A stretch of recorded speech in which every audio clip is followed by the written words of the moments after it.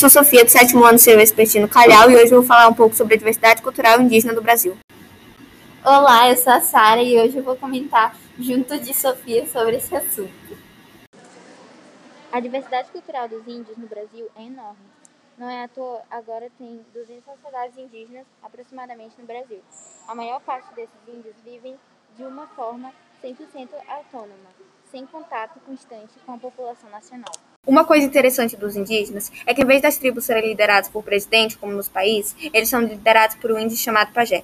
Ele é, na maioria das vezes, o índio mais velho da tribo. Ele cuida dos maiores ferimentos, com rituais da sua tribo e com remédios 100% vindo da natureza. Sobre os números dos índios, um dos mais que se destaca é a presença em abundância apenas no norte e no sul.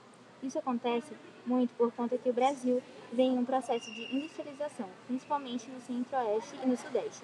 E com a industrialização, as florestas estão acabando. Além deste problema, os índios vivem vários outros problemas, sendo alguns deles vírus e doenças vindos de fora da tribo, o que eles não têm nem remédios nem vacinas para combater, e o perigo vindo de pessoas de fora, da aldeia, e a perda de sua cultura. Isto é terrível, pois desse jeito a cultura dos índios está desaparecendo, e ela é muito importante para o Brasil. E sem ela, o Brasil não é o mesmo. Por isso, é sempre bom preservar esta cultura valiosa. A diversidade indígena no Brasil é um assunto bem comentado, tanto por especialistas quanto interessados pelo assunto. Porém, nem todos possuem a mesma opinião. Veja agora o comentário de João Carlos Lucas, 60 anos, músico e médico espiritual indígena.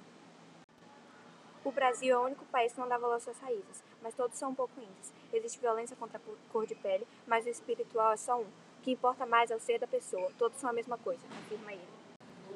As fontes usadas neste podcast são Museu do Índio, PIB Socioambiental e Mundo Educação.